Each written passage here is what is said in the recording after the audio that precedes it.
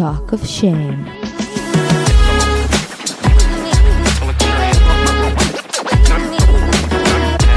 היי, קוראים לי טל זולטי ואתם מאזינים ל-Talk of Shame. בואו נדבר ללא בושה על דייטים, מערכות יחסים, סקס, מגדר, או בקיצור, כל מה שבאמת מעניין. יהיה מצחיק ומעמיק, בואו נתחיל. יו יו יו, יפים שלי ויפות שלי, מה שלומכם, מה שלומכם, כמו שזאת הגור אומרת. אחלה פרק מחכה לכם היום, עם מתן פינקס המתוק, וגם עם עמית ויינברג בפינה בסוף, שם נתנו פרשנות לחתונמי, ולשבוע שהיה, היה שבוע לא קל בחתונמי, כמו תמיד. ולפני שניגש לכל זה, ובעקבות השיחה שהייתה לי עם מתן, שתשמעו מיד, רציתי להגיד כמה מילים על הרצון למצוא חן. הרבה פעמים אנחנו בזים לניסיון למצוא חן, בעיקר כשהוא בולט ונראה לעין. גם בדייטים, מאמץ יתר לא נחשבת לתכונה סקסית במיוחד. וזה מעניין כי כולנו רוצים למצוא חן. אנחנו חיות של להקה, ולהיות אהב ולהתקבל זה צורך אנושי ומובן, אבל קשה לנו לראות אותו נצבע במאמץ. אני יכולה לחשוב על כל מיני סיבות למה. אחת שעולה לי שזה משקף לנו את המאמץ שאנחנו מנסים להסתיר, ומאיר אצלנו את הצורך חסר הפסון הזה באישור של הסביבה. ואז נשאלת השאלה, כמה רחוק נלך בשביל הקבלה הזאת של הסביבה, בשביל האהבה הזאת מהסביבה, בשביל הביטחון הזה. בעיניי הפוקוס אף פעם לא צריך להיות מה מצופה ממני. אני חושבת שהסיכוי שלנו לקבל אהבה ואישור אמיתיים על מי שאנחנו, תמון בכמה ממי שאנחנו יהיה לנו האומץ לחשוף בלי להתנצל.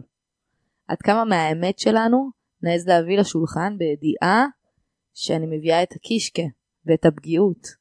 אז זה יכול לכאוב ואפשר לפגוע בזה, אבל ככה גם אפשר לאהוב את זה. הצורך שלנו להגן על עצמנו הוא מובן. הוא מגיע כי כבר נפגענו, ובגלל זה שמנו פילטרים במפגש שלנו עם הסביבה. אבל חשוב לזכור על מה אנחנו מגינים. זה מזכיר לי משל שפעם אמרה לי, פסיכולוגית שהייתה לי, שהיא אמרה לי, נגיד ויש מלחמה. אני חושבת שסיפרתי את זה פה פעם בפודקאסט. אז כולם רצים למקלט, להסתתר מהטילים. זוכרים? זה קרה לא מזמן. ואז המלחמה נגמרת, וכולם יוצאים מהמקלט, אבל בן אדם אחד מחליט שהוא נשאר במקלט. במקרה שתפרוץ עוד פעם מלחמה, עכשיו הוא מוגן, יותר מכולם, הוא במקלט, אי אפשר לפגוע בו. אבל על איזה חיים הוא מגן בדיוק, אם הם סגורים במקלט. עדיף שלא כולם יאהבו ויקבלו אותנו, אבל מי שיאהב אותנו, יאהב אותנו על מי שאנחנו באמת. וזה יבוא כי אנחנו נאהב את מי שאנחנו באמת. ונחבק גם את הדברים שאנחנו לא מאמינים שראויים לחיבוק. אז חיבוק גדול לכם, ולכל המוזריות היפות שלכם. ולפני שנתחיל, כרגיל, אני רוצה לבקש מכם שבבקשה תירשמו לערוץ, איפה שאתם לא אוהבים לשמוע את זה, אם אפשר שם גם לדרג ולהשאיר תגובה, אני אודה לכם מאוד.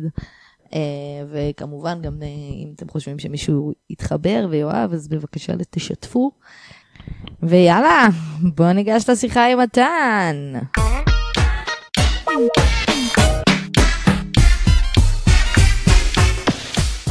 הבאתי לכם לפה את השחקן, אמרנו לו, אני לא הולכת לרזולוציות, היוצר והמחנך האפורמלי, מתן פינקס. שלום, שלום. היי. מה שלומה טל? מה המצב? כיף לנו פה. נכון? במיוחד כי יש מזגן ומים. יש מזגן. כן, חדש לי קצת, לא חדש, אבל להגיע לתל אביב זה מאתגר אותי כל פעם מחדש. זה קורה לא מספיק, כשזה קורה אני נזכר למה טוב לי בכניסה לירושלים. ממש. אתה גר באזור ממש יפה בירושלים. יפה וקסום, בית זית. בית זית. מומלץ, אבל זה כלוב של זהב, אז רק למי שמתכננים להשתקע. יפה. טוב, אז אנחנו נדבר היום קצת על תורת המשחקים. יס. רק מכיוון אחר שלה. נאגף אותה, כן. לשחק משחקים. האם זה טוב, האם זה רע? האם יש דבר כזה לא לשחק בכלל? האם צריך לשחק משחקים? אתה משחק משחקים? נראה לי שכן, נראה לי שכולנו, גם אלו שאומרים שהם סבעו מזה ובגרו מזה, אבל אין מה לעשות, יש כזה משחק חברתי שאנחנו חייבים להיות שותפים לו, שנקרא תקשורת בהתחלה, ואז אולי יחסים ורצון של גבר ורצון של אישה, וזה לא נגמר. כן, יוצא לי הרבה לחשוב על זה, כזה אם להתנתק לגמרי או... ו-what is your game? יש לך את המשחק שלך כאילו, או שאתה כן, כזה... מה, אני חושף אותו עכשיו? אז אתה עושה את מה שכולם עושים כזה... מה כולם עושים? תשמע, אם אני הולך למשחקים הכי בסיסיים, שזה כזה... לא להראות יותר מדי עניין, או אתה יודע, להיות קשה להשגה, אם זה קשה לי. לא לדבר יומיים אחרי, אתה יודע, כאילו כל מיני חוקים טיפשיים כאלה, או שיש לך איזה משחק משלך. אם לא לענות מהר קשה לי, אני מאוד מתרגש. כן. ואני כולי כזה full on על לענות ותקשורת. לפעמים אני תופס את עצמי, מנסה לעצור ולא להראות יותר מדי התלהבות וכאלה. ופחות מתחבר לזה, זה לא כיף. כאילו בא לי לבלוע הכל וליהנות. מה זה מביאה אותך? אבל הנה, רווק. כמה זמן אתה רווק כבר? 9 חודשים. רווק טרי יחסית. יש מועדון כזה. חזה תנור בנות. יפה. כן, זה גם זה. אחרי זוגיות של כמה זמן? של 9 חודשים. מתחילת הקורונה. אתה פה עומד על התשיעיות חזק. כן, זה המספר חדש. מחזוריות של הריון. אז עוד יומיים אני אמור להכיר מישהי. 9 ירחי לידה כבר. אם הולכים לפי 9 חודשים. בנות, צאו לעץ הזית ביומיים הקרובים. אל תצאו, אני אבוא אליכם. יפה. ועכשיו ב9 חודשי רווקות האחרונים שלך, איך הלכו המשחקים? שיחקת אותם? נראה לי אחרי... זהו, שפחות. נראה לי אחרי זוגיות, יש לך כזה... עוד התאוששות. כן, אתה גם שבע. אתה אומר, עכשיו אני לא צריך זוגיות, כזה. יותר ליהנות, יותר כזה, פחות להתאמץ, שזה מדהים, כי זה מאוד מושך. כמה שיותר שחררתי, בהתחלה הייתה לי איזה, אני חייב עכשיו משהו חדש. לא עבד כל כך. כזה גם התחיל געגוע, וגם... גם היית איגר מדי, כאילו זה כבר לא היה... כן, יותר מדי. זה לא היה בחורה, זה היה כבר על העניין של להיות במערכת יחסים. אולי לא במערכת יחסים, אלא להיות באינטימיות ופשוט לתת לראש כזה ולגעגוע, להיכנס לאיזה קופסה, אבל זה לא עובד, זה בסוף רוצה לצוף וזה צף, אז לי זה בא באיחור. התחלתי להתגעגע אחרי 3 חודשים, חצי שנה, זה בא לי כן, שזה קטע. זה קטע של הקשבה. צריך שגם קצת זמן יעבור מהדברים שגרמו לכם להיפרד, כדי שתיזכר מהדברים שגרמו לכם להיות ביחד. לגמרי. זה כזה, שנייה צריך שיעבור הכעס והסובה, וגם צריך להבין שנייה מה קורה בחוץ, שרק יוצאים מערכת יחסים, מההתחלה בחוץ היא קשוחה. מזהה כזה שאין באמת לצאת ממערכת יחסים, כל איזה רצף. אנחנו כזה מאוד מדברים על הפרדה כזה בין להיות רווק ללהיות בזוגיות, ואני ממש קולט שהמערכת יחסים לא נגמרת, כי זה כמובן מתחיל בנו, אבל גם בקצרים, כזה אם אני יוצא עם מישהי לא יודע כמה ימים או לחודשים, יש את אותם אלמנטים כזה רק בפרקטל אחר שמופיעים גם בזוגיות, אז זה כל הזמן את אותם אתגרים אתה עובר כזה. שאתה מרגיש שאתה באיזשהו מקום נכנס לאותה מערכת יחסים שוב ושוב, פוגש את אותם מקומות בעצמך שוב ושוב. בדיוק, כן. אלא אם כן אתה משנה משהו. אותם טריגרים פועלים שוב ושוב על אותם מקומות, וגם הפרטנריות הם כאלה שיפעילו את אותם הטריגרים נבחרות לפי זה אפילו כמעט בלי לדעת. לפעמים גם עם מודעות, אתה הולך פשוט למה שנוח לך אולי, או מה שאתה רגיל בו. אני תקופה שהייתי, אני לא היה לי הרבה מערכות יחסים, ותקופה זיהיתי את עצמי חוזר עוד פעם, קראתי לזה לאותה אישה, כזה על אותם סיפורים בהתחלה, ועל אותם... נראה היה לך משהו לפתור שם. כנראה הבחורה הזאת ישבה על אמא שלך או אבא שלך. גדל. בעצם אני אומרת, אבל באיזשהו מקום, היא כנראה שיקפה לך... בצורה שבה היא נותנת אהבה, את אחד מהצורות של ההורים שלך, והחיבור היא היה בתקווה לקבל את האהבה ללא תנאים בתור ילד. ואז כזה, יש כזה צורך לתקן, אז תמיד חוזרים לאותם אנשים שמפעילים את אותם דפוסים. ככה אני חושבת לפחות, כאילו זה לא מדע. זה נראה, לא, אני אומר, אפשר גם להוסיף לזה שלפעמים זה גם לברוח ממה שאתה מכיר מהבית. למצוא את המשלים, את ההפך המוחלט. אז אני חושבת שבדרך כלל כשזה ההפך המוחלט זה פשוט כנראה הפצעים של ההורה השני. גדול. תמיד נשאר שם, אתה אומרת. אני מסתכלת האקסים חלק מהם, כאילו כזה יושבים על אימא, ממש אימא, וחלק מהם ממש אבא. וזה כזה, זה דוחה אותי שאני מתחילה לחשוב על זה, אתה יודע, אני כזה, אז מה הקטע? כאילו, לא מה שכבתי איתם. זה קטע שגם אני, פתאום קולט שאני, יש בי איזה משהו מורד, זה לא, מי שמכיר יודע שאני אוהב לשבור תבניות וכו'. ויש בי איזה משהו שגם לא רוצה להיות ההורים שלי, שההורים שלי הכי מתוקים בארץ כזה. הם עדיין ביחד? לא, ממש בקורונה נפרדו. בקורונה נפרדו? בקורונה. אוי, לולי, אתה בסדר? לולי. אני כן. זה היה תהליך שהבשיל ככה בצורה מודעת, וכשזה קרה כבר... הייתם מוכנים. במידה מסוימת גם זה הייתה הנחת רווחה כזה. שרגע ייקחו את הזמן. שזה מה שאני אומר, שהמערכת יחסים לא נגמרת אף פעם. מתחילה בנו ונגמרת בנו וממשיכה בנו, וזה כל הזמן נמצא. פשוט לפעמים אתה צריך יותר הפסקה, לפעמים אתה צריך יותר את האינטימיות ואת המגע. כן, זה מעניין להסתכל על אני לא רוצה להיות ההורים שלי, ואני לא רוצה לשחק את המשחק בחיזור, אבל תכף כן משחק את המשחק. שמה המשחק שלך? אני מרגיש היכולת שלי ליצור קשר מעמיק נקרא לזה ככה, זה לשתף בעצם את העולם הפנימי שלי. זאת אומרת, יהיה לי פחות קל לעשות, לא יודע, אני לא דוגמן, לא... אבל מה זה לשתף את העולם? לספר כזה מה אני רואה בעיניי, לאן אני הולך עם המקצוע שלי, או יותר נכון עם הלב, מה אני רוצה לעשות בעולם ברמת תקשורת.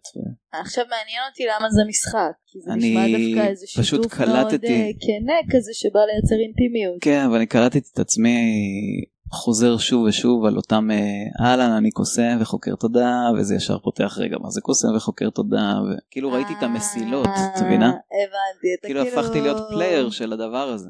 כאילו קצת שולפת, יש לך משהו עצוב בעיניים. גדול. זה כזה, נכון? ממש גרסה אחרת. זה הקלף הזה, נכון? כאילו כל אחת מרגישה מיוחדת שיש לה משהו עצוב בעיניים, אבל לכולם יש משהו עצוב בעיניים. אם תחפש טוב, לא כולם, חייבים לקוות שלא כולם. האמת שזה כן, זה בא ביחד. העצוב, השמח. מתי קלטת את זה? שמה? שאתה מתחיל להשתמש בזה בצורה מניפולטיבית קצת כדי... לא יודע אם מניפולטיבית, פשוט זה כבר זרם לי. זה לא דבר רע, כן? מניפולציות. תלוי איזה, יש מניפולציות שהן לא טובות, אבל אם זה בקטע של להתחיל עם מישהי וכזה, אתה יודע, לעשות איזה גיים כזה, בקטע צ'ארמרי, זה לא דבר רע. כן, אני גם לא תפסתי את זה, לא תפסתי את זה רק, כי גם האנשים שהייתי איתן, זה לא שהם באו, נשבו בקסמי. זה גם לא שאתה מתחזים ואתה עכשיו ממציא משהו, אתה אומר את האמת. בדיוק, אבל... פשוט משתמש באמת לטובתך. אבל קלטתי שלעצמי זה... כמו שאני בטוחה שכמעט כל אחד שהיה טייס או משהו בחיל האוויר, דואג להשחיל את זה לשיחה בשלב מסוים. ברור, כי הוא יודע שזה ייראה טוב. הנה, וזה בדיוק זה. נכון, כי אנשים אוהבים קצת להרים לעצמם, במיוחד שאתה מנסה לחזר אחרי מישהי, זה לא מרגיש לי משהו רע, להגיד את הדברים שאתה יודע שמוציאים אותך טוב. כאילו ברור שאתה תשלוף את האסים שלך, כשאתה רואה מישהי שמוצאת חן בעיניך, זה כמו טווס, אתה עכשיו פורס את הנוצות שלך, אתה רוצה שהיא תשים לב אליך, אז אתה עכשיו מראה את כל הנוצות, יש לך כל מיני נוצות כאלה שאתה יכול עכשיו להתרברב בהם, זה בטבע קורה גם. כן, כאילו... ולסגור את החיזור כמה שיותר מהר. זה לא שאנחנו עכשיו מיוחדים, זה גם הציפורים עושות את זה. אני מבינה מה אתה אומר, זה משחק, אז כאילו מתי שמת לב לזה? אמרת את זה למישהי ואז אמרת אפ? זה אפילו לא הופיע רק במערכות יחסים כזה עם נשים, זה... קלטתי שאני עושה את זה ביצירה, בחיבור שלי לאנשים באופן כללי, זה הפך להיות פשוט יותר מדי. ונראה לי שאני ביקשתי באותה תקופה להשתנות ורגע לשחרר את העבר, ואז ידהד לי שזה מה שאני עושה בכל... הרגשתי שזה לא אותנטי, שזה... בדיוק. זה כמו מגן, זה מסיכה שאתה שם בשביל להגן על עצמי. שגם אין לי בעיה עם מסכות ודמויות, אני חושב שהם... ברגע שאנחנו מתחילים תקשורת, יש משחק חברתי. כל השפה היא משחק, ולהפך, יש לי הרבה דמויות, סיפרתי לך על אחת מהם, אויב המדינה. אני מאוד מאמין שאנחנו תמיד בדמויות, ולהפך, אולי אם היינו מאמצים אותה ממש ומבינים איזה דמות מתאימה, אז היינו יותר באותנטיות. עכשיו אני יכול להשתמש בדמות הזאת ואני לא... אני חושבת שאנחנו עושים את זה באופן טבעי, לא זה אני חושבת, זה תיאוריה כאילו ידועה, שאנחנו כאילו עושים את זה באופן טבעי בלי לדעת. כלומר, אנחנו מחזיקים הרבה פרסונות בתוכנו, ואנחנו משחקים אותם כל הזמן, מדברים על זה הרבה בלימוד המשחק, שבעצם, אתה יודע, הבן אדם שאני מול אמא שלי, זה לא הבן אדם שאני מול העובדת שלי, וזה לא הבן אדם שאני מול הבן זוג שלי, זה לא הבן אדם שאני מול השכנה שלי בוועד בית, ומול כל אחד מהם, או מול הנציגה בבנק, או הפקיד שירות, ומול כל אחד מהם אני מחזיקה פרסונה שהיא דמות מעט שונה, היא אני, אבל היא איזושהי פרסונה שלי שהיא טיפה שונה, ואני משחקת איזשהו משחק, משחקת איזשהו דמות. ובאמת השאלה שעולה היא, האם צריך שזה יהיה באוטומט, כי מה שאנחנו... כי זה anyway קורה. בדיוק, כי זה קורה, או כמו שדיברנו רגע על האודישנים, שאמרתי לך את העניין הזה של אל תהיה עצמך, כזה אל תנסה להיות במקום שלך, לא בזוגיות, כי זה פשוט במידה מסוימת להפסיד, כי יש תחרות, יש תחרות באודישן, יש תחרות ביחסים, ואז אם אתה מנסה להיות עצמך, ואתה עלול לפספס. אם אתה מראש אומר וואלה, אני מעדיף לפספס ולהישאר עצמי, אשרנו. אבל אני נתקלתי בהרבה מצבים שאם לא הייתי דוחף קצת, אז פשוט היו מתעלמים ממני. כמה שזה קשה להגיד או לחשוב על זה, זה... אני יכולה להגיד לך שאני הרבה פעמים לא משחקת משחקים, במיוחד בשנים האחרונות אני מנסה לא לשחק משחקים, אבל להגיד לך שזה בהכרח הדבר הנכון לעשות?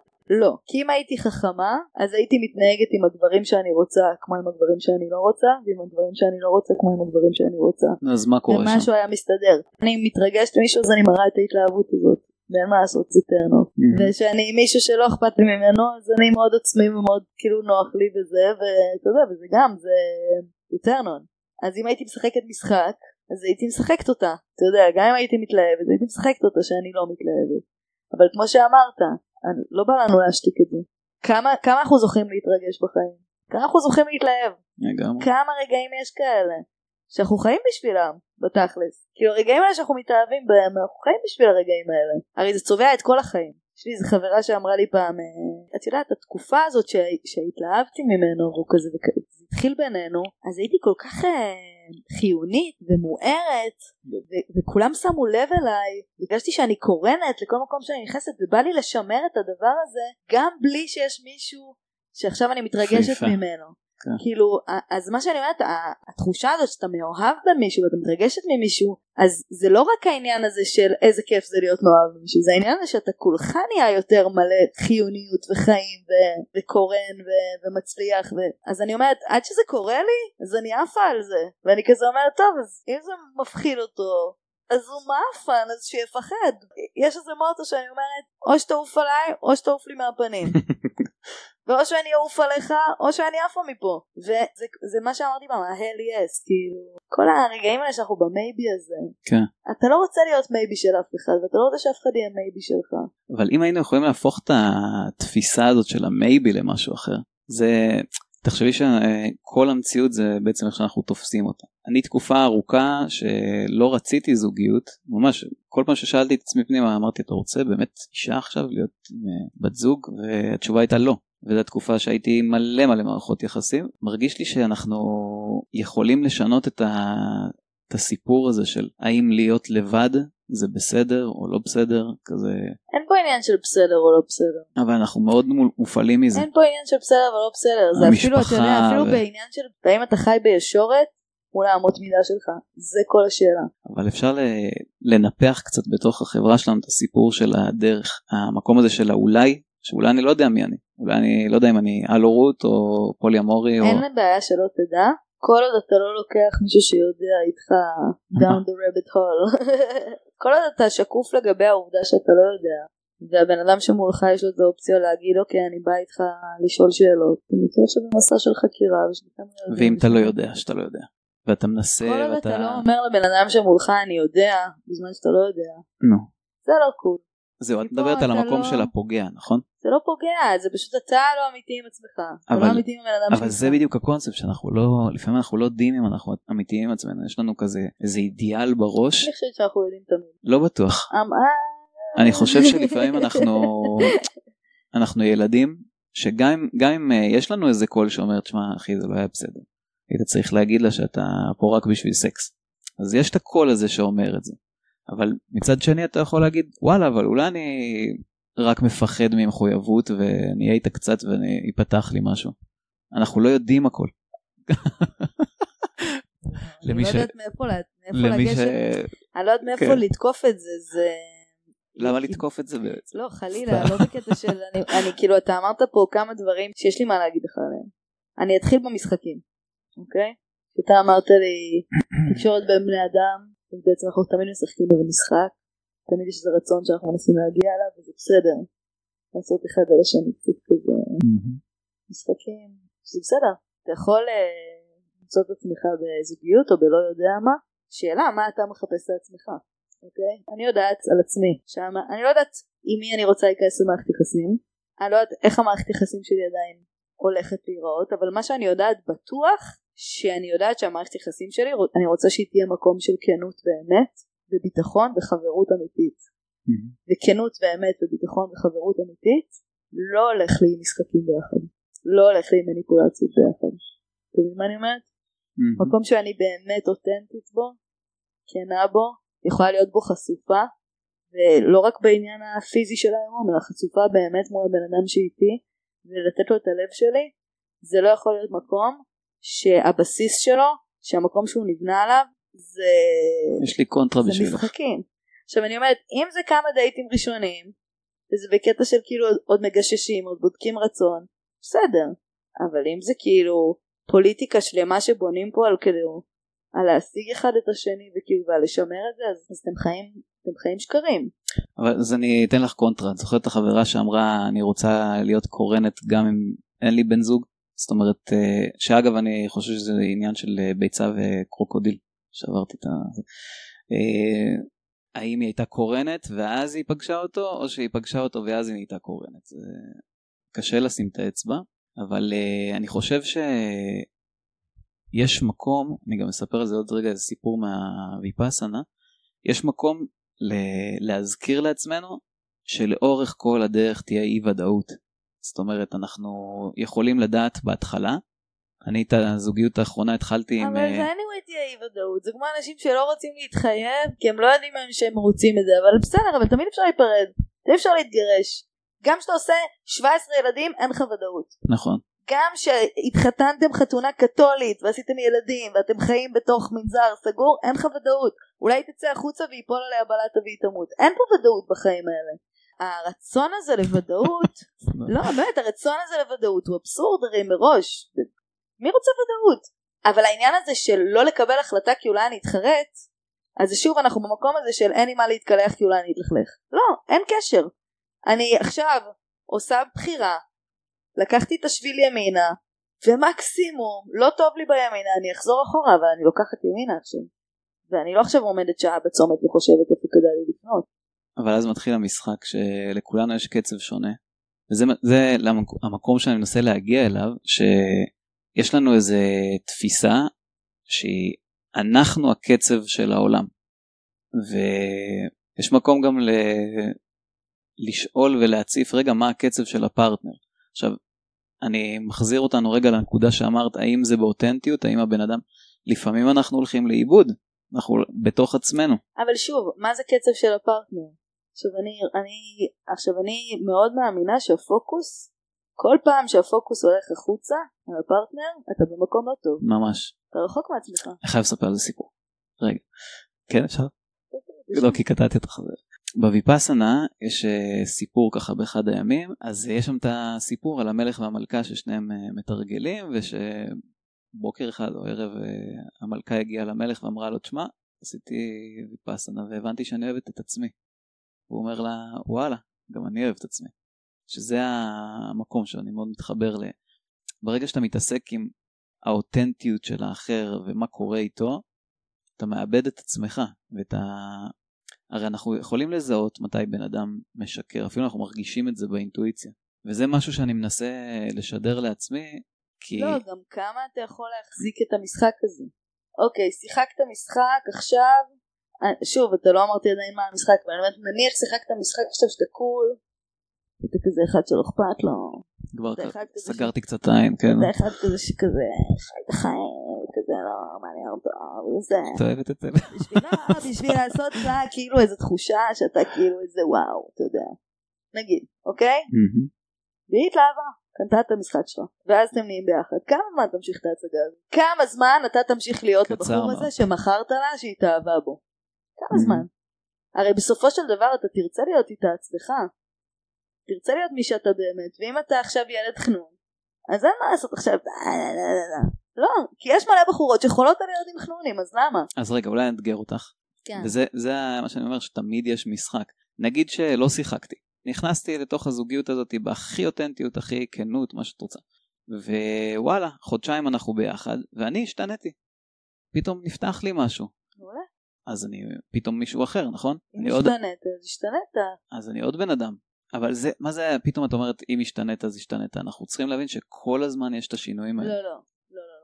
על מה אנחנו מדברים בעצם? בוא נעשה את ההבדל בין שינוי אותנטי שקורה, אוקיי. בהתאם לנסיבות החיים או משהו שקורה לך, איזו חוויה שאתה חווה שהבן אדם, הבחורה שאיתך נמצאת שם, חווה את זה איתך, רואה מה עובר עליך, רואה לבין הצגה שאתה עושה ומסיר את המסכה. אני לא דיברתי על הצגה. אני דיברתי על הצגה. אוקיי, אז אני שם את זה רגע בצד. ברגע שבן אדם מודע לזה שהוא עושה הצגה, זה כבר מחלת נפש. כאילו לשחק משהו שאתה לא. אז רגע, שנייה. כי אני רוצה להוביל אותנו לאופציה השלישית הזאת, זה שאתה משחק משחק, אבל אתה במודעות למשחק ואתה משתף שאתה בתוך משחק.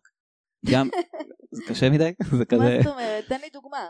זה, אם אני מתרגש, לבוא ולהגיד, וואלה, אני מתרגש עכשיו. זה טורף קצת את המקום הזה של יעשו עליי עכשיו... אבל זה לא משחק. זה דווקא הכי לדברר את מה שעובר עליך. אז... משחק זה דווקא לא להתרגש ולהגיד אני מתרגש, או להתרגש ולשחק אותה כאילו לא אכפת לך. לא, אז אני אומר, אנחנו משתמשים עם הכלי של המשחק כדי להקצין עכשיו את העובדה שאני מתרגש. אני אגיד לך, לי זה בא מהחרדות בכלל. אמרתי לך גם לפני, היה לי תקופה חרדות, וממש הבנתי שזה שיעור בשבילי, כי אני מתעסק בתודעה, ואני מתעסק בתבניות, ואמרתי, רגע, מה זה הפחד הזה? מאיפה זה מגיע? וזה הובילתי לשורש הזה, שזה המון מגיע מלהישאר בסנטר שלך, אולי במקום האותנטי.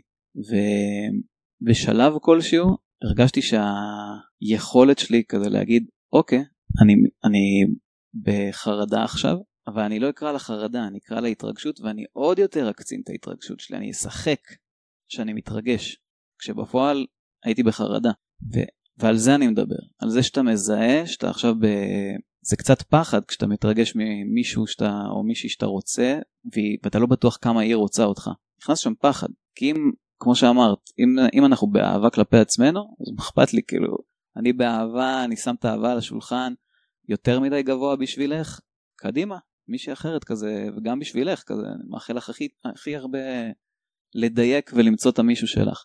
הסיבה שאני עוסק בדמויות, ומנסה ככה להנגיש את זה החוצה, זה כי כולנו לחודים בתוך דמויות, ומתנהגים בהם באוטומט, ואני חושב שכמו כל תהליך, ברגע שאתה מודע לזה שיש דמויות, ואתה אפילו משחק איתם, אז זה הופך את זה בעצם למודעות, ולעוד, דיברנו על אינטימיות פתיחות, אני חושב שזה להיות אינטימי עם עצמך, ממש לראות את זה ולהפגין את זה. אבל בסופו של דבר, אם אתה רואה את זה, אז אתה גם רואה שהדבר הזה מכסה על איזשהו ילד שנמצא בפנים, שהוא אותנטי, ויש לו רצון אותנטי. הוא משתמש בדמויות שהוא למד שעוזרות לו חברתית, או עוזרות לו להשיג את המטרות שלו, עוזרות לו להשתלב חברתית, או whatever, אתה יודע, כאילו, אבל יש שם אותנטיות. כאילו להגיד שהמודעות לדמות היא האותנטיות זה חלק, זה מודעות לעובדה שבסדר כולנו קובשים משיחות כל הזמן, אבל מתחת למשיחות האלה, הסיבה שאתה בחרת להתהלך בעולם עם משיכה A ולא עם משיכה C, כי באותה מידה מתן פינקס יכולה להיות גם דמות אחרת לגמרי, נכון? אם הוא היה בוחר צבע אחר שם בפלטה, אבל הסיבה שאתה בחרת צבע מסוים היא לא מקרית, זה הדרך שלך להתמודד בהתאם לדברים שאתה יודע, טראומות, הפחדים, החוויות שחווית, המסרים שספגת. אז אני הייתי דווקא במקום להגיד אוקיי, יש לי פה מסכה, אני יכולה להשתמש בה, שזה בסדר, זה משהו שגם כאילו, אתה יודע, גם אני חושבת שזה אולי חלק מהסיבה שאנחנו גם שחקנים וכאלה, כאילו, כי יש הבנה המסכות האלה ולאיך משתמשים בהן. אבל הייתי הולכת קצת אחורה ואומרת, מי הילד הזה לובש את המסכה הזאת, למה הוא צריך את המסכה הזאת, ומה אני צריך לתת לו כדי שהוא ירגיש יותר בטוח להניח אותה, ירגיש יותר בטוח להיות הדבר הלא מוגדר שהוא, הלא דמותי שהוא, הרב גוני שהוא. וזה השאלות שיותר מעסיקות אותי, ויותר מעסיק אותי גם שאני פוגשת בן אדם אחר בזוגיות, זה לראות את הניסיון של שנינו בעצם להראות את הילדים החשופים שם, ודווקא לא להתמסר למנגנוני הגנה שלנו. אבל בואי ניקח אותך, גם לא ברמה של שליטה. שמעתי איך את מתארת גם מהלך פסיכולוגי וגם מהלך של תיאטרון, של חיפוש אחר הדמות, מה המניע כזה. להתחבר לא יודע, להיסטוריה של אותה דמות ולהבין כזה על מה זה יושב.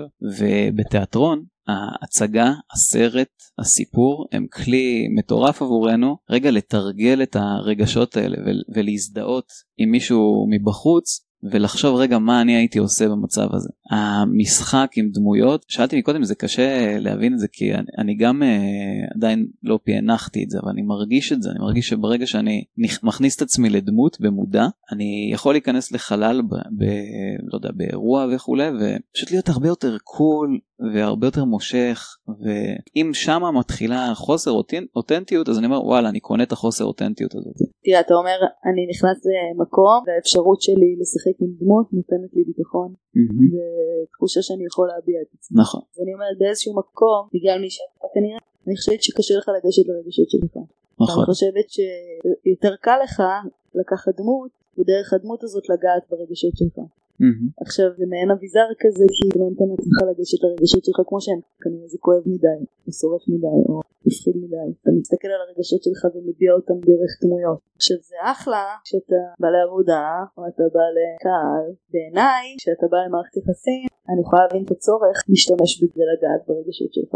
אני חושבת ששווה להיות אמיץ, ואם אתה עם בחורה שאתה באמת סומך עליה, בעדינות, לגעת ביחד באמת, אתה יודע. עכשיו הצורך הזה להשתמש בדמות כדי להביע את עצמך, מי כמוני מבינה את זה, ברור, אבל זה, בוא לא נתבלבל ונקרא לזה אותנטי, כי אומנם הרגשות הם אותנטיים, מה שאתה מרגיש הוא אותנטי. הדרך היא לא אותנטית, לא כי אתה בן אדם צבוע, שאתה יודע שלא רוצה להיות אותנטי, או לא, יש שם משהו כנראה, גם כואב, וגם אם אתה שואל אותי, גם בוסרי שלא נגעו בו, כאילו באופן ישיר כנראה הרבה זמן, אז וגם לא לימדו אתכם כל כך איך דברים בכלליות, כאילו אנחנו תרגלנו שיח על רגשות מגיל מאוד מאוד צעיר, אז אני יכולה להבין את הצורך הזה להשתמש בדמות, אבל אני חושבת שזה דווקא לא נכון לעשות את זה בתוך מערכת. אבל זהו, אני הקשבתי להכל, ואני מזכיר רגע את המילה הזאת של קצב. כגבר, אני גבר שהרבה מדבר על רגשות, במיוחד עם גברים וגם עם נשים, אבל לאו דווקא בתוך מערכות יחסים. ואני חוזר למילה הזאת קצב, כי יש משהו, שוב אני דווקא פחות רוצה לעשות את זה בהפרדה גברים עם נשים, אבל יש משהו שהוא בכל מערכת. בכולנו יש גברי ונשי, כן? נכון. כאילו שאני אומרת, גם שאני אומרת גברים, אז כאילו כן, מן הסתם זה גברים, אבל אני גם מתכוונת לקוחות גברים, כי יש גם נשים כאלה. נכון, נכון. מכירה את המשפט, אתה לא מספיק נוכח, אז אני ממש תפסתי את עצמי בכמה סיטואציות בזוגה האחרונה, שהיה לי ניתוק, אז היינו מדברים על משהו, ופתאום כאילו הייתי נעלם. עכשיו, עוד פעם, אנחנו לא מכירים, אבל אני שם את עצמי, ואני חושב שבדיוק, אני בן אדם שאוהב לפתוח ולדבר על רגשות, כל העולם שלי, האמת שנראה ככה, כזה מכוון למקום הזה, ולא סתם גם לפודקאסט קוראים פינקס על אמת. זאת אומרת, מבחינתי לפתוח לעומק, אבל יש משהו בתוך מערכת יחסים, אומרים שיש בין בני זוג לצורך העניין כמות של רצון מסוימת, ואם אחד מבני הזוג אוכל יותר, נגיד 150% שהוא צריך ללכת עד האמצע, אז הוא פשוט אוכל לצד השני את הרצון שלו, הוא אוכל כבר 60%, אז לצד השני נשאר 40%, ואני מרגיש שאנחנו מתעלמים מהמשפט הזה של גברים, כן נקרא לזה ככה, יותר יש להם קצב שונה. אני לא חושב שאנחנו מפחדים ממחויבות, אנחנו מאוד מחויבים, אנחנו גם רוצים להיות מחויבים, אבל נראה לי שכשזה בא אני צריכה אותך עכשיו, בלי רגע, יש לי איזה חברה שהלכו לטיפול, היא והבן זוג שלהם מבוגרים, כזה 60, והמטפלת זיהתה את המקום הזה, שהיא כזה ישר רוצה להגיד לה מה שקורה, כזה לשתף את הרגשות שתרגלתם מגיל צעיר, אבל אנחנו לא רגילים, ואז היא אמרה לה, אולי תשאלי אותו, לפני שאת משתפת אותו אם הוא מוכן עכשיו, ויש משהו בתרגול הקטן הזה של רק לשאול, גם נגיד שהוא אומר 3 פעמים לא, אבל בסוף הוא כבר הוא מפנה את המקום, הוא יודע שהשיחה אמורה להגיע, הוא מתחבר לקצב, ונראה לי שזה משהו שאנחנו לא קולטים כל כך איך לעבוד איתו. פשוט אני חושבת שעדיף למצוא מישהו שמתואם איתך בקצב, כי אחרת מה שקורה אתה יוצר תסכול. עכשיו זה שוב, זה שאלה עד כמה קריטית.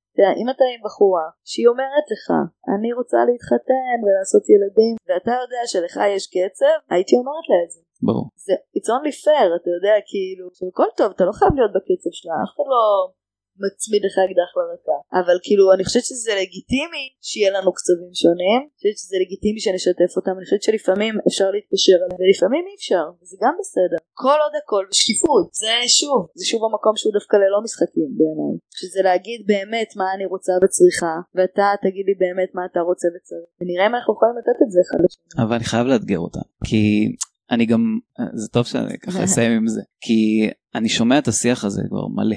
אז לא, יש לי סייג דווקא בקטע הזה. אז יאללה, את תגידי את הסייג, אולי כבר תרימי לי להנחתה כזה. הסייג שלי זה, אני לא נגד משחקים, אני נגד משחקים לאורך זמן, בגבול הטעם הטוב, עד שלב מסוים, והכי חשוב, לא לעצות אחד את השני, ולא לשקר אחד את השני. לגמרי. שכולם מכירים, שעדיף להיות אותנטיים וכו'. אני בכוונה מנסה רגע לאתגר פה עם תפיסה, שאני חושב שהיא בסוף זאתי שתוריד את המסכות, אני גם רואה אצלי. כזה, דיברת על זה שזה אולי יושב על משהו, והשימוש בדמויות, אני לא אומר אולי אפילו, אני הכי מתחבר לזה, אני אומר, כן, אנחנו משתמשים בדמויות, כי אנחנו מנסים להסתיר על איזה כאב, אנחנו מנסים להסתיר איזה ילד, שהוא מבחינתו להיות ערום ולקפוץ, ואז פתאום אומרים לו, לא, אתה לא יכול להיות ככה, אתה צריך להיות מישהו אחר. אז אני שם מסכה, ואני אומר, עצם זה שאתה קורא למלך עירום, ואתה אומר, הנה יש פה מסכה, ואתה משחק בכלי, זה תהליך א' ב' של מודעות, ואז אני חושב שזה רק דרך, כן? אתה לא צריך בסוף להיות שחקן, גם שחקנים, הם לא כל הזמן שחקנים. אז כן, יש פה את השיעור של רגע לשים גבולות, אבל אני חושב שהוא בא אחרי ההבנה הזאת שיש פה משחק, שיש פה משחק שלא נגמר במשחקי החיזורים, הוא נכנס גם לתוך המערכת היחסים, והוא גם, כשאתה לבד עם עצמך, אתה שם איזה דמות אני מסכימה, אז אני אשווה לי הלב ואני אגיד שקלטת שיש שם, הייתי פשוט סקרנית לגבי מה היא באה להסתיר, על מה היא באה לשמור, מי אני אהיה בלעדיה, איך אני ארגיש בלעדיה. זה תהליך של זוגיות גם. שהייתי לוקחת את זה למקום של כאילו איזה חקירה עצמית, אבל אני לא ידעתי אם זה בקטע של איך אני משתמשת בישר, אלא דווקא איך אני יותר מתקרבת לעצמי, אבל אנחנו חייבים לסיים מתן. חבר'ה, תחפשו מתן פינקס על האמת בפודקאסט. בפודקאסט בתחילתו. באמת חפש כזה לשאול את השאלות הלא מובנות מאליהן, כזה לחקור מה יושב מתחת לדברים. טוב, שמעתם, הוא בחור מעניין, תקשיבו. יאללה חברים, אני אספר לכם עליי, אנחנו הולכים לפינה, אל תלכו לשום מקום, יש לנו על מה לרחל.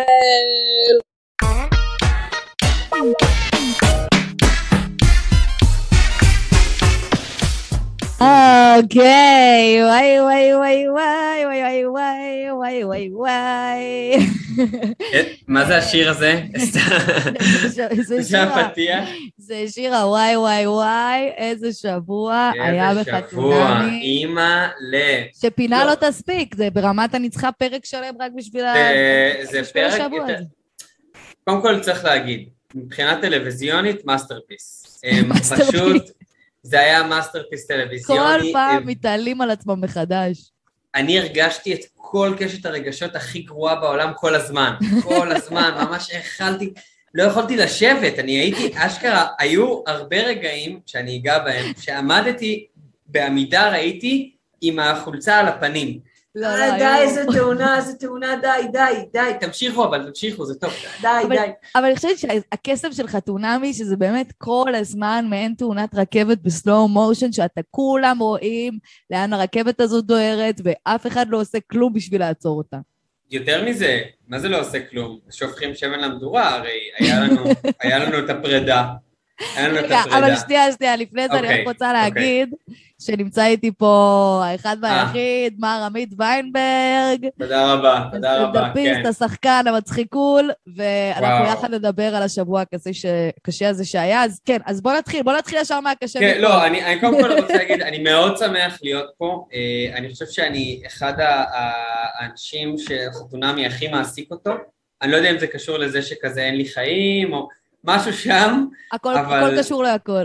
אוקיי, אני חושב שקודם כל, אני רוצה להגיד משהו על קרין.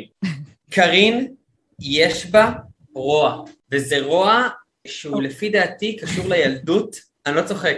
אם תשימי לב, היית הולך רחוק לרמת הרוע?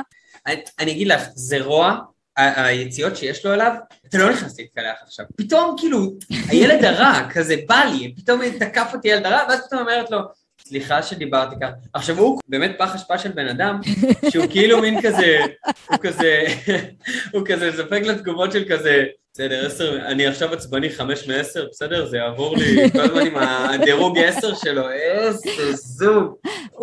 מה הקטע של המדרג עשיריות הזה, שהוא כל הזמן יש לו צורך לתת ציון מתוך 10 לכל דבר שקורה. העובדה שהוא שטותניק 10 מ-10 זה בלתי נסלח. זה לא נסלח. וכנראה זה קורה שאתה מקבל, שאתה בעלים של הדיזי פרישדון. זה השטותניקיות שלך. אם התחלנו כבר עם קרין ואיתמר, אני רוצה שניכנס פה, נרחיב על מה שהיה איתם השבוע. זה התחיל עם זה שהפן המדובר, המקלחת, הריב, הכל היה לכבוד זה שהם ישבו על ארגזים במרפסת. מה זה? נכון.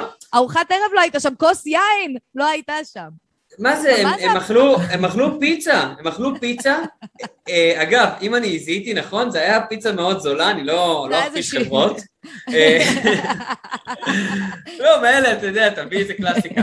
והם ישבו שם, כאילו אני הייתי בטוח לפגוש חברים, נכון היה בילדאפ, כאילו הולכים להיות... אני ציפיתי למסיבת בית כזאת, אתה יודע, ארוחת ערב, לבוחנים אחד את השני. טוב שהם לא פתחו להם עם פיג'מה קודם כל. לא, מה זה היה... היא הייתה שם עם האדום רעיון עבודה לגיהנום.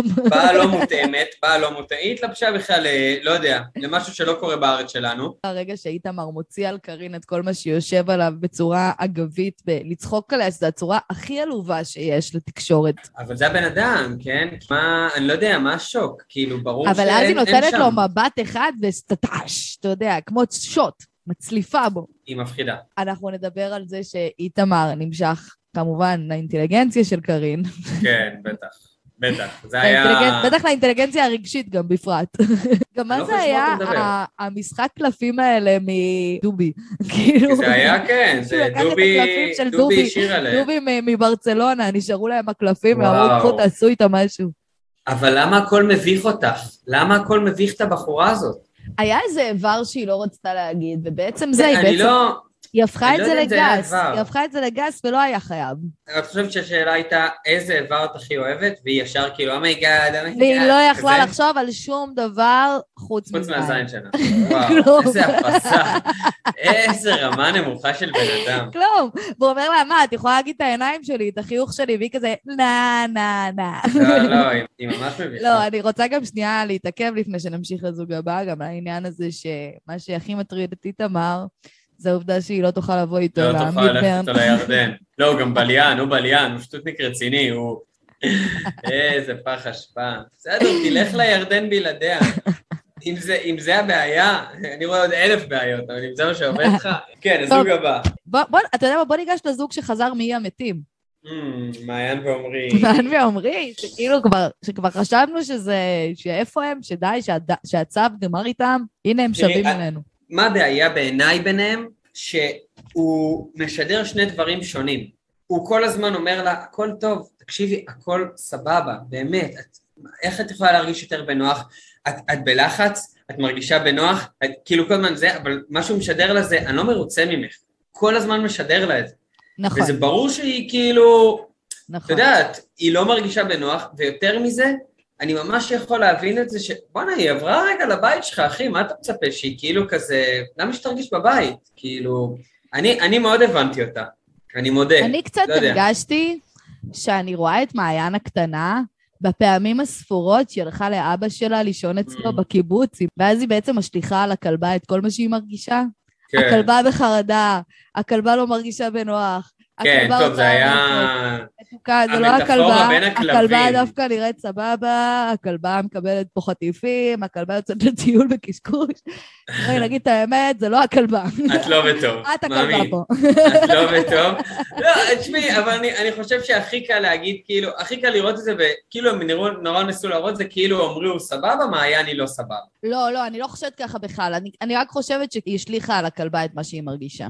יש להם פוטנציאל, הוא פשוט חייב להירגע. ובאופן כללי, הם לא מספיק מעניינים שניהם.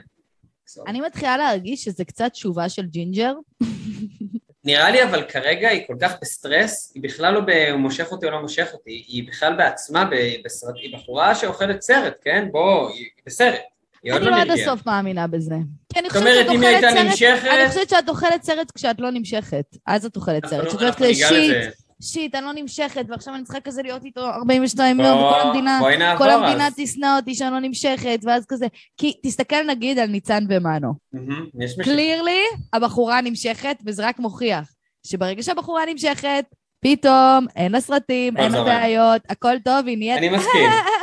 אני מסכים, אבל את מסכימה איתי משיכה זה גם המון אדיטוד שאתה מביא, זה המון אדיטוד, יש משהו באומרי שהוא כל הזמן מנכיח את הקושי ביניהם, ואז זה לא זורם. אתה מדבר על המשפט העלבותי, היית רוצה לייצר איתי ביוטיטי? כן, והוא אומר את זה גם בכזה עצב, שאומר מי רוצה להיות לך באותו חדר, נשמה? לא כיף, לא, פן לא. ואם במשיכה עסקינן?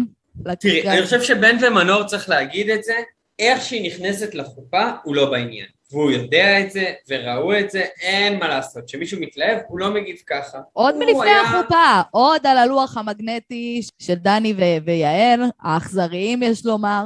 כן. כבר שם, היא הזהירה אותם, היא אמרה להם, הנועה תשבי של השופטים, זה שידוך רע, אתם עושים פה עוד פעם דובי ואריק, כולנו ראינו את הרכבת הזאת, רצו לתאונה, והם היידה, קפצו על הרכבת, וגם אני אוהבת שיעל, גם בפסיב אגרסיב, אוהבת להאשים אותם בטעויות שלה, פשוט להאשים אותם בטעויות שלה.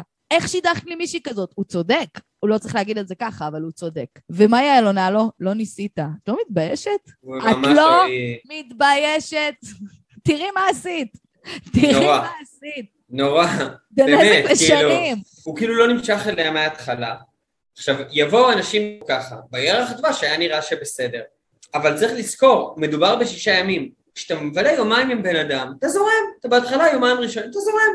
אם אתה בן אדם יותר קליל, כמוהו, קצת זורם, ביום השלישי הרביעי, חלס, כאילו, היא לא מתאימה לו, ואני חושב שבקצה זה יהיה מגעיל, זה על משיכה. עזבי אופי, עזבי זה, היא לא הטעם שלו. היא לא הטעם שלו. זה לא רק לא הטעם שלו, הבחורה לא הפסיקה להטריד אותו מינית, וגם שהיא שואלת אותו בטיפול, וזה היה קטע שובר לב, שהיא אומרת לו בדמעות, אפילו בג'קוזי, אבל כולנו ראינו, והוא אומר לה אפילו בג'קוזי, כולנו ראינו את סצנת הג'קוזי, סצנת הג'קוזי, אני הרגשתי לו בנוח בסצנת הג'קוזי. מחולל. שלחה לו ידיים בלי סוף, הוא רק היה צריך להגיד לה די. לא, עכשיו אני אומר, בוא נגיד את האמת, כולם כאילו מין אומרים בן, קצת יצא אכזרי בשיחה שם וזה, ואני חושב באמת... אני לא חושבת. לא, אני חושב הוא יכל, היה שם משהו טיפה נקמני כלפיה, והיא לא אשמה. אבל מה שכן... אני חושבת שבן הוא מקרה קלאסי של בן אדם מרצה. וזה מה שקורה לכל האנשים המרצים, והנה אפשר ללמוד מפה משהו. נכון. הבן אדם מההתחלה לא היה בעניין. לא, אבל זאתי הוא לא כזה מרצה. רגע, לא היה לו נעים ההתנהגות שלה, והוא כל הזמן זרם, וגם ביטל, שהיא העלתה דברים שהיא מרגישה לגביו, הוא כל הזמן אמר לה כזה, נו אז מה זה, אתה יודע, התחמק מלהגיד איך הוא מרגיש ומה הוא רוצה, אפילו בשיחה עם הפסיכולוגים, הוא מציף את זה שהוא שונא אותה, פרקטיקלי הוא אומר, אני שונא אותה, אני מעדיף למות מאשר להיות עוד שנייה אחת איתה, ואז שואלים אותו, ומה אתה רוצה לעשות? להציף את זה. מה אתה מזיין את המוח? אתה רוצה להציף את זה, אתה רוצה לעוף משם, נכון, אתה רוצה לקחת את הזמן אחורה, ולא להירשם לתוכנית, אז זה רק מוכיח שזה מה שקורה לכל בן אדם מרצה. הם שומרים בבטן, שומרים, לא אומרים, ואז פום, זה מתפוצץ.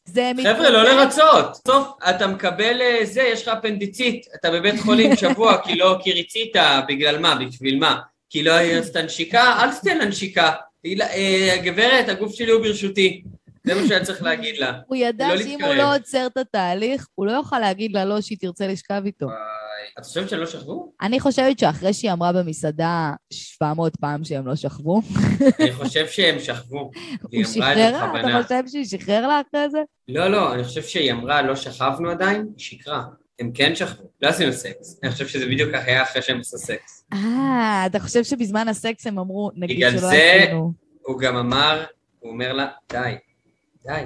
אז אני חשבתי שזה די כי היא דוחקת בו לשכב איתה. לא, לפי דעתי זה היה כאילו אחרי שכזה הם היו במלון, כנראה קרה משהו, ואז היא, לא, משם אין דרך חזרה, מבחינתה זה זכינו בלוטו. היה שם הרבה טעויות, אני כן יכול להגיד... ואתה חושב שגם זה יכול להיות קצת כזה הוריד לו? בטוח. וגם, משהו זיהה מההתחלה, הוא קלט שאין לזה סיכוי, הבחורה, היא לא הטעם שלו, כולנו זיהינו את זה, נכון. היה איזה צדק פואטי, לגמרי, זה הגיע להם שזה לא עבד. לכעוס על יעל ודני. סוף לא. סוף מישהו אומר את האמת. אין איתנו שום בעיה, הבעיה היא בכם. לגמרי. כנ"ל גם... לא ליעל ודני את הרישיון, אני רוצה לפתוח קמפיין. כן, למרות שאז לא יהיה את התוכנית הזאת, מה נעשה? אז כאילו... נכון, חייבים אותה. אבל, אגב, אם אפשר, אני רק רוצה להגיד עוד נקודה אחרונה על בן ומנור, שזה היה שובר לב, הפרידה שלהם, באמת, זה היה שובר לב ברמות. אני רק רוצה לשאול את עצמי, שהיא דיברה בטלפון באוטו, מה הוא עשה שם מאחורה? פשוט הלך מאחורה, כמו איזה חתיכת בני סלע שמחפש טרף. שמה, מה אתה עושה? לא, למה הוא לא הולך? נכנס בטעות לעריכה כזה. כן, וגם כאילו השיחת טלפון, שכאילו לא תוכנן שהיא, כי הרי היא עם נק, הרי היא סיימה את השיחת טלפון, הייתה צריכה להגיד להם, טוב חבר'ה, עוד משהו? לא, תודה, קחו את הנק. כמו שזה שהם קמים בבוקר, זה תמיד קורע אותי. לא, איך הם נכנסו? דרך השטיח. מה, איך הם נכנסו לדלת? מי פתח להם? לא אתם? מתעוררים באלגנטיות. רגע, אנחנו רוצים ניצן ומנו, אז הוא בחדש. לא, אנחנו נמשיך לניצן ומנו, שאפרופו, אני רוצה להעלות את התיאוריה שלי. אני הבנתי, אחת ולתמיד את פרשיית הטינדר, שכולנו שוברים את הראש מה היה. לא היה. הטינדר זה פרסומת סמויה לטינדר, חבר'ה. הרי כל התוכנית הזאת זה הרמה של פרסומות סמויות ולא סמויות, וזה אחת מהם. גם, הרי כל המועמדים הם הביאו מהטינדר. הרי אני יצאתי עם 3 בחורים, 3 היו במיונים לחתונמי, ל3 הגיעו מהטינדר, יש מצב אני אכיר את כל העונה הבאה. זה יהיה עוד יותר כיף. אם אתה מספיק זמן. ואני חושבת שיש לחתונמי הסכם עם טינדר, טינדר משלמים להם על פרסומת סמויה, בגלל זה יש התעסקות כל כך הרבה עם טינדר, בגלל זה אומרים את המילה טינדר מיליון פעמים, בגלל זה את המילה מאץ' מיליון פעמים, לא היה. אני אשאל אותך ככה, 2 שאלות שהרבה צופים עכשיו, כל המיליארד שיושבים עכשיו אומרים, היא טועה, אוקיי? למה היא טועה? 2 סיבות. איזה חברה יגידו בפריים טיים בלי ששילמו להם, איזה? מה זאת אומרת? אבל טינדר זה אפליקציית היכרויות, זה ממש הגיוני שיהיה חלק מהשיח על טינדר, ודבר שני, למה טינדר צריכים פרסומת? אבל זה מוצר ספציפי טינדר שאתה יכול לקנות. אם זה לא היה פרסומת לטינדר, היו אומרים, היה להם מאץ' באיזה אפליקציה. לא היו אומרים בחיים טינדר. יש פה פרסומת חד משמעית פריים טיים, להגיד המילה טינדר, יודע כמה כסף זה שווה שיגידו טינדר. אבל כמה הם שחקנים טובים בשביל להחזיק את הסיפור הזה? הם לא, בגלל זה עליתי על זה, הם לא, אין שום היגיון בסיפור שלהם. היה מאץ' שהם פשוט דיברו קצת והפסיקו, והחברה שלה זוכרת אותו מזה שהיה להם מאץ' בטינדר. אני רוצה להציע, לא זוכרת את כל המאצ'ים שהיו לי בטינדר, אז חבר. נכון, אבל זולתי, תחשבי, ניצן היא בחורה מאוד מאוד אובססיבית, בסדר? היא בחורה שיש מצב שרק מבחינתה לדבר עם מישהו בטינדר זה פדיחה, והיא יכלה לשבת עם החברה הזאת שלה שהיא גם לחוצה מהתחת, והם ישבו כזה, את לא מבינה מה קרה, אני מדברת עם מישהו בטינדר, אומייגאד, רגע, הוא חמוד, רגע, מה הסיפור, רגע, לא יודע, קוראים לו מנו, והוא עובד בזה, נכון, זה מופרך. היא תל אביבית, היא בטינדר, היא בבנבל, היא בקיופד, היא בכל האפליקציות האלה. נכון. אל תבלבלו את המבולבלים, אנחנו כולנו בטינדר, אנחנו יודעים איך זה עובד, יש לך איזה 30 מאצ'ים ביום, אתה לא זוכר את המאצ'ים שלך. זה מוזר, יש שם משהו מוזר. לא אמין. יש שם משהו מוזר. אבל אפשר שנייה, משהו על הפרק האחרון, זה היה בלתי נסבל, הופ, היא מחבקת אותו בבריכה. מה קרה? חבר'ה, אבל חסר חלק. אני חייבת להגיד שהיה לי איזה חיוך כזה, קצת מאוהב בהם. שהם כזה, שהתחילה לצחוק עליו שהוא ארס, והוא כזה, והיה לו הערות על זה, והם כזה נורא חמודים. אני רק רוצה להגיד שיש מה ללמוד ממנו ומהגישה האירופאית שלו, שיש בה מינונים ג'נטלמנים נכונים, ממש. אני רוצה להגיד שמנו הוא הבחור היחיד שם, אם הוא היה אומר את אותם דברים, לא במבטא של מישהו שיש לו בעיה בראש, בסדר? כי באמת הדיבור שלו מאוד מוריד מהסקס אפיל שלו, אבל הוא אומר דברים שאני אומר אמיתי, הוא אומר אחלה דברים, כאילו התגובות שלו אליה, לא יודע, כאילו משהו כזה מין, כן, החתול, אכלנו את זה, את רוצה שנייבד, את לא רוצה שנייבד, כאילו משהו כזה מין... קליל, חמוד, מגניב. אני פשוט באמת חושב שבינינו היא כנראה הולכת להיקשר אליו, והוא לא נראה לי בכלל רוצה זוגיות. כן, אתה חושב? כן, אני לא חושב שהוא בא בשביל זה. אני חושבת שהוא לא מתלהב ממנה. בואי, אם היה להם מאץ' בטינדר, כנראה לא עניין אותם להיפגש, אני חושב שהוא עף עליה. זה לא אומר, מה? כמה מאצ'ים יש לך בטינדר שאתה לא עושה איתם כלום? ברור, אבל מה שאני אומר, נראה לי, היא שהיא תיפתח זה רציני. הוא כזה חמוד לכולם. הוא צ'ארמר, כן. וזה הבעיה בבחורים כאלה, שמרגישים נורא בנוח, שהוא יכול לתת לה את הרושם של וואי, אני עף עלייך, אבל דוגרי, נכון. כן, כאילו, אחרי חודש הוא יכול להעיף. למרות שאני גם לא מרגישה שהוא כאילו עף עליה, אתה יודע, הוא כאילו נורא קול, נראה לי שזה גם מה שגורם לה כזה לחבק אותו בבריכה מאחורה. נכון. אני רק שהייתה שם במכונית ספורט ובבריכה, רציתי להגיד לה, לא רצית את מצפה רמון? לא רצית ללכת למצפה רמון? מעצבנת אחת. וואי, כן, מעצבנת. אני גם, את יודעת, זה קטע, יש רגעים שהיא מדהימה בעיניי, ויש רגעים שהיא כך לא סקסי, כאילו יש בה משהו, בשפת גוף, משהו. אבל היא הבחורה הכי מגניבה בתוכנית לדעתי. כאילו מהבנות. לאחרונה. וואי, היפהפייה, החדשה. זה הגענו לאהבת חיי. קודם כל, היא יפה ברמה הדס, יפהפייה. יפה, הכי יפה שהייתה עד היום בתוכנית, אני חושבת. מה זה? לא, היא כל כך יפה. ברמה שזה קצת חוצפה אפילו להביא אותה לתוכנית של כאילו... נכון. כאילו באמת, היא צריכה עזרה, היא צריכה אתכם שתעזרו לה. לא, שזה אגב, הכי מחזקת דימוי, החתונה בת ראשון זה רק לתל אביבים יפים, אז עוד יותר זה כזה, תקשיבו, הבאנו מישהי קצת שחורה, אבל ג'יזל. בגדול הבאנו את ג'יזל. ממש. כאילו, נראית מה זה... החלטנו הפעם להביא אנשים צבעוניים, פשוט הבאנו את האישה הכי יפה שקיימת במדינה בערך. כאילו זה כמו שיגידו, עושים עונה עם הומואים, מביאים את אסי עזר, כאילו כזה... אני גם מתה לשמוע את הסיפור המלא של האמא המתנחלת והאבא מגנה. מה זה? גם אמא שלה... סרט לסרט. את ראית השיחה עם אמא שלה? מה מאמי? מה? ניתוק רגשי מוחלט. אוי, לא, יש איזה רגע שהיא כזה, וואו, את ממש... טוב, היא ישבה עם החברה בית קפה. מה הגיע? הבריאוש. טוב, יאללה, ביי. ניהלת התחת. הילדה, גמורה. אתה כאילו באמת, גם איזה יפה, איזה חמודה, בא לך באמת רק לשבת שם, לפקוט איתה. האמא, נו, כן, לא יצא לנו. טוב, חווה פה פשוט, היא אומרת, אנחנו בדרך לניחום אבלים.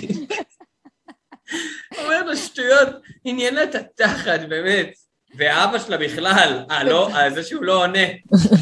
איזה שובר לב. מסנן בלי חשבון לאורך כל הפרק. אבל אני רוצה גם לדבר על אבא של החתן, שהוא גם כאילו משחק איזה דמות. שנייה, אנחנו מדברים על שי שהוא לא כל כך יודע עברית. כי הוא נולד בארץ, עשה צבא בארץ, אבל 10 שנה האחרונות ממיאמי, אז הוא לא כל כך יודע לדבר עברית. מה זה? הוא בעצם פרי אהבתם של טל ברודי ואלי גורנשטיין. נכון, אוקיי. ולמה אתה טל ברודי בעצם? למה? גדלת בפתח תקווה, דוד. די. לא, תקשיבי, הבן אדם בעיניי הוא מהגברים הכי פח אשפה שהביאו. אני חושבת שהוא העתיק את דני פשוט קצת עם הרייש, כי גם דני גדל באיזה נתניה או משהו, באיזה מעלות הרכישה. לא, אבל זה מעבר לרייש. הבן אדם, יש לו אינטליגנציה רגשית של קוף שהוציאו לו את המוח. הסיטואציה... הביאו לו את הנסיכה העדינה הזאת. החתונה שלהם, זה היה אחד הקשים לצפייה. זה היה החתונה הכי נוראית שהייתה בתוכנית אי פעם. אי פעם. כל כך וגם שמת לב שהמוזיקה הייתה רק טם, המוזיקה הייתה דרמטית, כאילו עוד שנייה הולך להיות אסון ורסאי, אני חיכיתי לאסון שיגיע. ואז כאילו גם כזה, השיר שהחתן בחר לך, ואז עכשיו השיר של אבא של החתן, ורואים את האבא כזה, רוקד, אז היה פסיכדלית כזאת, הם כזה, אנחנו נהרוג אותה, תצטלמים כל המשפחה, והבחורה, זה היה נראה כאילו מישהו השיר, סידרו לו, לא נעים להגיד, איזה נערת ליווי, שלא רוצה להיות שם. זה היה לא לצפייה, באמת, היא הייתה נראית במצוקה הכי קשה שיש בעולם, היא בעצם, אני זיהיתי בה את בן קצת, בוא נגיד את האמת, היו צריכים לשדך אותה לבן ואותו למנור. לא, אותה לבן זה גם לא עובד. טל ברודי לא היה אוהב את מנור עם הסיגריות והאלכוהול, אם אתה שואל. והיא נראה לך הייתה אוהבת את בן? היא צריכה... לא. היא צריכה רמה הרבה יותר גבוהה. חתיך על, כאילו, היא כן. פצצה, יודעת את זה. אבל כן. בוא נגיד את האמת, היא נכנסה, ראתה שבאמת הבן אדם, באמת, זוועת עולם. הוא קצת אבא מביך כזה, שמברך ביום הולדת ליד כולם כזה, שמכין... למה שיתחו אותם? זה חמוד קצת. אבל למה שיתחו ביניהם? אתה רואה את זה, אתה אומר, למה? אז זה כזה. שוב, חלק מקמפיין, לשלול את הרישיון של דני ויעל. אתה חושב שהם באמת משדכים? לא, אני אגיד לך ככה, יש צוות ליהוק הרי שעושה את זה. בדיוק, יש כאילו צוות שאומר מה יתאים, ואז הם כזה, כן, אבל בוא נראה מה מצחיק. איך נצדיק את זה? לא, אבל... זה כאילו יש את מה מתאים, ואז יש, אבל מה יהיה קטעים? תביא אותה איתו, פצצה, איזה פיגור, אין סיכוי, איזה פיצוצים, תביא, תעשה כאן. מה היא הכי תסנע? אומרים עליו, הוא כזה איש נדל"ן, בונה בתים לעשירים, היא בגדול מצילה את העניים שהוא מגרש. אחלה! מתאים. הם בטח יאהבו אחד לשני. היא גם, שמעת מה אמרו עליה? עבדה עם נוער, תקשיבי, אני התאהבתי בה ברמה היא מדהימה. בלתי רגילה, אפילו אני התאהבתי בה. יש פה קאץ' על הבחורה הזאת שאני הולך להגיד, אני מקווה שהבנים ששומעים את זה יקשיבו לי. חבר'ה, זה נראה מאוד מפתה, הבחורה הזאת. זה נראה באמת, אני מודה שבטח כמה אנשים, לא אומר אני, כבר חיפשו אותה ברשתות החברתיות. לא, אני. ובכל מקרה, אז... אבל... היא בחורה שכמעט לא משנה מי יביאו לה, היא באמת, נראה לי כל הזמן, היא ממש קשה לה להיות ביחד. כל הזמן צריכה להיות לבד. גם היו מביאים לה מישהו פגז. תשמעי, ביניהם זה הולך להיות אסון, כן? לא, תראה, זה לא העניין שרוצה להיות לבד פה, היא שונאת אותו. היא שנאה אותו, מהשנייה שהיא ראתה אותו, זה היה שנאה ממבט ראשון. היא מתאהבת אותו, היא רוצה שהוא לא ייגע בה, היא רוצה לברוח משם, אבל לא בגלל שהיא רוצה להיות לבד. לא בגלל שהיא רוצה להיות לבד, בגלל שהיא לא רוצה אותו, ושוב, אני חוזרת לתיאוריית המשיכה. היא לא נמשכת אליו פשוט. ברגע שאתה לא נמשך, אז יש את כל התירוצים בעולם. איך הם הגיעו למלון, והיא רק רצתה, היא כזה, איפה החדר השני? איפה החדר השני? לא, תשמעי, הסיטואציה היא מאוד ברורה. היא מבחינתה, היא לא יכולה לשאת רגע שם. עכשיו, היא אומרת, אוקיי, אני בפנים כבר, מה אני עושה? והיא לפי דעתי, הרבה זמן הולכת להגיד לו, בוא לא נשאר ביחד, לא צריך לגעת. גם, אבל אם היה לו טיפה טקט, הוא כל כך, וואי, איך אבל הוא אמר, אני רואה את העצמה, וואי, זה היה נורא. לא, אתה יודע מה היה הקטע הכי קשה? הקטע הכי קשה היה שהוא אמר לה כזה, אל תדאגי, לא משנה מה, אני לא אוותר עלייך. כן, יואו. והיא כזה, לא, זה המשפט הכי גרוע שיכולת להגיד. הוא אמר שם רק משפטים גרועים. כדי שתוותר עליי. כל המשפטים שלו היו זוועה, הוא לא הפסיק להגיד רק דברים שלא להגיד. איפה האישה שלי? איפה... הבחורה הלכה לקפוץ מהגג. אני רוצה שהיא תאכל איתי. לא, גם הם רוקדים והיא אומרת לו כזה, אפשר די? כאילו, בן אדם רגיל היה מבין שהיא מובכת, ומסיים את הריקוד. מה הוא עושה? יורד על ברך, מוחא כפיים וקורא לה חזרה לרקוד, יא ילד זין. תקשיבי, הוא בא, סבבה, ואם מישהי, נגיד הייתי בסיטואציה כזאת, ואיכשהו הייתי מגיע למצב, לא הייתי מגיע למצב הזה, בסדר? אני נותן לעצמי יותר קרדיט, אבל מישהי הייתה אומרת לי בסלואו, אפשר די, זה אומר שצריך לעשות משהו אחר לגמרי. לגמרי, הפוך, ההפך. בואו נשב, בואו נלך לעשן, בואו נעשה דברים אחרים, חלאס, תשחרר את הבחורה. אם הוא היה טיפה משחרר אותה, אולי הייתה נרגעת אגב. בכלליות, החתונה הייתה קצת קודרת. לא היה ריקודים, לא היה מוזיקה, כל הזמן היה ברקע את המוזיקה מבחירתה של סופי, אני הרגשתי ממש כאילו.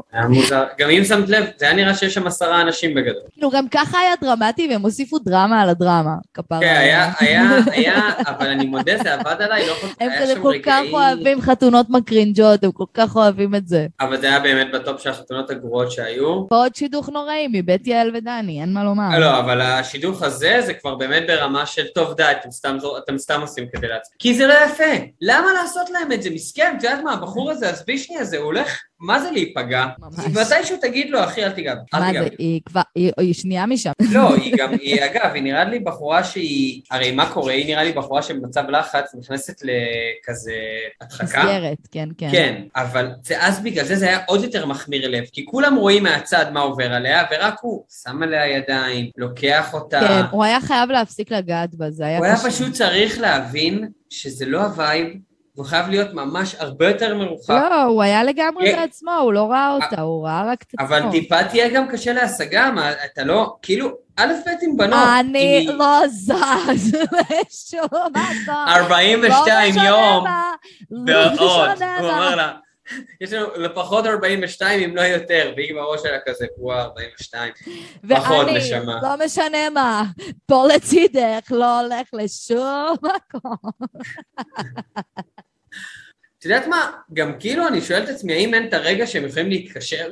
האם ביניהם, בחדר, פתאום אני לוקח את הטלפון, תתקשר לדני, תגיד, אתה מפגר. מה זה?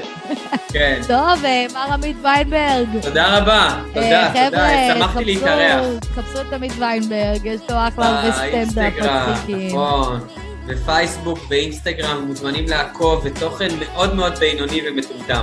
וויינברג כותבים עם W-E-I, נכון? זה ויינברג כזה. נכון, זה W-E-I-N-B-R-G, וואו, כך מטומטם, לא יודע שמות. טוב, בסדר, זולטי, תודה רבה, טוק אוף שיים, איזה כיף שיש את הפינה המדהימה הזאת, איזה כיף. אתה עוד תחזור אלינו, אנחנו עוד נמשיך לדבר עליהם. אמן. יאללה, שיהיה לנו בהצלחה, להיות חזקים, חבר'ה. ב-30 לאוגוסט יש לי הופעת סטנדאפ באימפרוביזציה עם יקיר הפודקאסט וחברי הטוב מתן גורן. זה יהיה ערב קומדיה מצחיק, כיפי, המקומות מוגבלים לתו הירוק, וכדאי להספיק לפני הסגר הבא. למאזיני הפודקאסט, קון הלכה, טוק אוף שיים, עם F1 מחובר. אני אשים קישור אצלי, הכרטיסים, אם אתם רוצים.